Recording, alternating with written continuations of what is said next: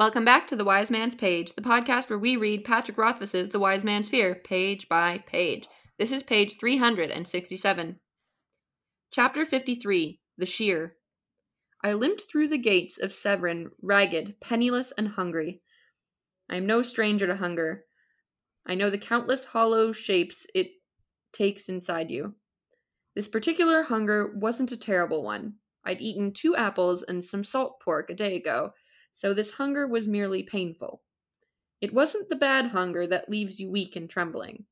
I was safe from that for at least 8 hours or so.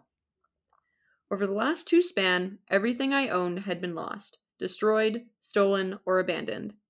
The only exception was my loot. Denna's marvelous case had paid for itself 10 times during my trip. In addition to saving my life on one occasion, it had protected my loot. Thrape's letter of introduction and Nina's invaluable drawing of the Chandrian. You may notice I don't include any clothing on my list of possessions. There are 2 good reasons for this. The first is that you couldn't really call the grubby rags I wore clothing, without stretching the truth to its breaking point. Secondly, I had stolen them, so it doesn't seem right to claim them as my own. The most irritating was the loss of Fella's cloak. I had been forced to tear it up and use it for bandages in Junpei. Nearly as bad was the fact that my hard-won Graham now lay somewhere deep below the cold, dark waters of the Sente Sea. The city of Severin was split into 2 unequal portions by a tall white cliff. The majority of the living business of the city took place in the larger portion of the city at the foot of this cliff, aptly named the Shear. Atop the Shear was a much smaller piece of the city. It consisted mostly of the end of the page! My name is Nick. I'm Jordana. I'm Jeremy. So let's get this out of the way. I'm sure we'll talk about this tomorrow, but Rothfuss really loves his fantasy cities where the haves and the have-nots are separated by geography, where there's like a visual metaphor for the wealthy neighborhoods and the poor neighborhoods. Is there not a bit of a historical significance to that, though? Like, wouldn't that make sense if you were a rich person in the Middle Ages, you would want your house to be maybe higher up on a hill, because then it's less likely to be flooded? I honestly don't know. I don't know enough about history to know. I just know that the metaphor is consistent here. There's now 2 cities where the have and the have-nots are separated by a distinct geographical feature. Like, the term uptown normally, I feel like, has referred to the upper classes.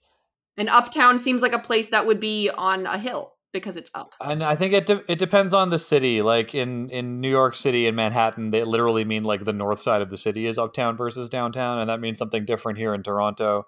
And in New York, like uptown gets you into like Harlem and then the Bronx, which are not historically well-to-do neighborhoods. I mean, I wasn't really thinking of like North America. I was sort of thinking of like Britain or something. Or Europe somewhere.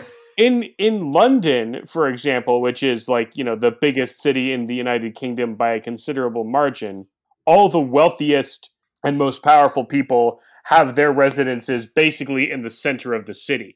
And the farther out from the center of the city and the River Thames you go, the less affluent the neighborhoods are. But I think you're right, Jordana, in that it's always been the case that the wealthy and powerful separate themselves from the lower classes. But I think that what Nick is pointing out is that in this city in particular, and in Tarbean, those divides are helped by like a useful geological or geographical marker. In Tarbean, it's the river. In this city, it's like a literal cliff. In cities, in the real world, it's like the rich people have like a neighborhood and they built a wall around it. Yeah, here in Toronto, the nice neighborhoods are sort of like oases in the middle of the city. They're sort of peppered throughout. There's no one geographical feature that they tend to glom around. There's just some areas that are nicer and some that aren't so much. I mean, you could make an argument, I think, for the fact that Forest Hill and Rosedale are both bordering on green space. Yeah. I suppose. But like North American cities are almost a different kettle of fish because they by and large they don't have the same history or class character. Like a city like London or Paris or Beijing or Tokyo, those cities are like thousands of years old and have continuously been occupied, and they have like a much longer history of like social stratification. Whereas like North American culture is comparatively less hereditary class character and are just like younger, right? So they haven't had time to calcify like that. Interesting if true. I also want to point out that the tradition of having a great big fantasy city with like a spectacular, fantastic, unbelievable, quote unquote, naturally occurring phenomenon is as old as Tolkien. Like Minas Tirith is built right in the like smack dab in the middle of a gigantic like pointy cliff, and then built in concentric rings leading up to the top of the cliff. You know, Edoras is built on the top of a hill. I mean, I understand making it the top of a hill, but I don't know about concentric rings. I think the point is it's fantasy. You have the license to like give your city cool, interesting, fantastic features. So why wouldn't you? It's a fantasy novel. Yes. Why just have it As be everyone a knows, city? the best fantasy city is Mercadia from Magic the Gathering, which is built on the top of an inverted cone. What? It's built on the base of an inverted cone. So like it's like a big triangle stuck into the ground, and then at the top on the flat part is the city. Yeah, that But of rules. course, the real best city is the city of Sigil. That's right, the city of doors. Simultaneously everywhere and nowhere, and it's laid out on the interior of a torus. That's so it's right. a wonderful, impossible geometry. It's great. Everyone should play Planescape Torment. I think it's really cool that Kvothe is so accustomed to desperate hunger that he knows to a pretty good estimate how much longer he can run before he starts to actually starve. This is now like a fairly common occurrence for him, or common enough in his old life that he can, he's got a sense for it. He knows where he's at. It's kind of a nifty reminder of the fact that Kvothe is not that far away from living as like a homeless ragamuffin. Yes. I could go for a nice ragamuffin. Yum, That's yum, not how ragamuffins work.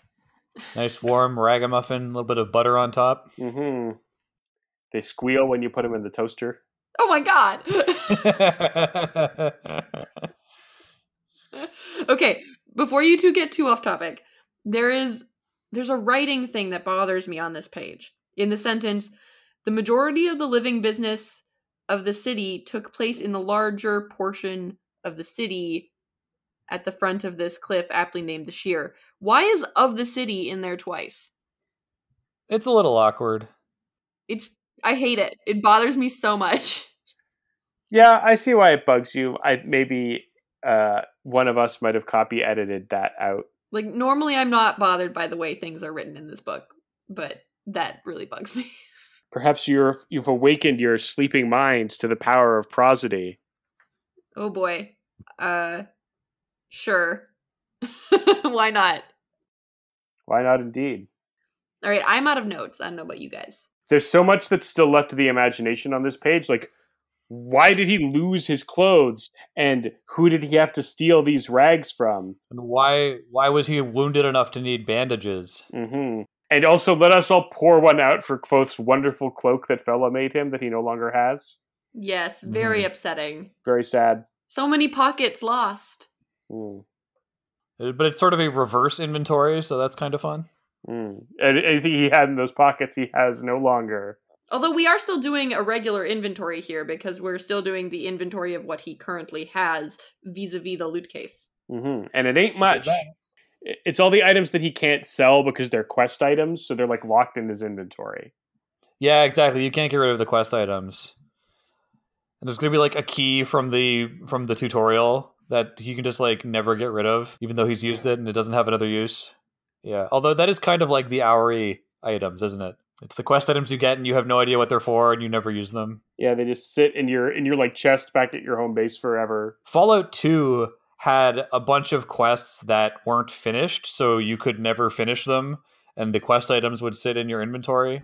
And there was one NPC who had a very obvious quest hook that you couldn't accomplish. So poor Sulik is forever searching for his sister. Doomed to wander the wastes. This is from Kevin, who writes on Kvothe's arrival in Vintus. Hi, Pagers. I don't mind Rothfuss eliminating the travel scenes of Kvothe's journey from Imra, because we're rewarded immediately.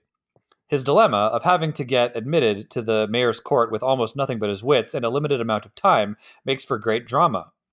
I wonder if the journey's account was truncated because Kvothe almost immediately overcomes all of the resulting hardships within days of arriving in Severin. I think the seemingly missing chapters of his days at sea would have come off as frustrating and unnecessary to the reader if there were no real consequences, or rather the consequences were immediately sidestepped once he arrived in Severin. Instead, we get a summary of the hardships at sea, followed by our protagonist at his best. Some of the best parts of Name of the Wind occurred once Kvothe started making his way from homelessness in Tarbean to becoming a student at the university. I see more of that same ingenuity in his arrival at the mayor's court. In both cases, he pawned his most precious possession at the time, in the first book, Ben's book, and later the lute, for some much-needed cash. It's almost a shame that he's flush with funds at the end of book 2. I feel like our hero is most impressive when he has the fewest resources. Thanks for all your work on the podcast, signed Kevin. Kevin, I concur. This may be the best timed letter we've ever received because we're right there about to talk about this, so well done, well timed. And yes, I agree that the consequences of the hardships at sea have no real bearing on the plot, except to serve to get him there and put him in a position to make more drama, which is probably why they are cut. I wouldn't be surprised if Rothfuss actually wrote them and then had this exact same realization. I also agree, and I think that what Rothfuss does is he, instead of having those problems set up for us and then Kvothe solving them, he doesn't go to the trouble of setting them all up for us in painstaking detail. He just opens with, here's Kvothe. He's down on his luck. He's had some problems. Now we get to watch him scheme his way out of that hard luck. And to that, I agree that Kvothe is more interesting when he has fewer resources, which is why I think that Book 3 will open with him losing it all. Recall that very little of his wealth is in money. Most of it comes from his deal with the bursar, and it's contingent on him continuing to have a tuition at the university. So if he were to be expelled, say, by the new Supreme Chancellor, Hem, then his source of money would dry up and he would be desperate once more. So I wouldn't be surprised if we are left with Kvothe in a nice position so we get the warm fuzzies for the 10 years it takes to write Book 3, but he loses it all at the beginning so that we have somewhere for him to go. I see.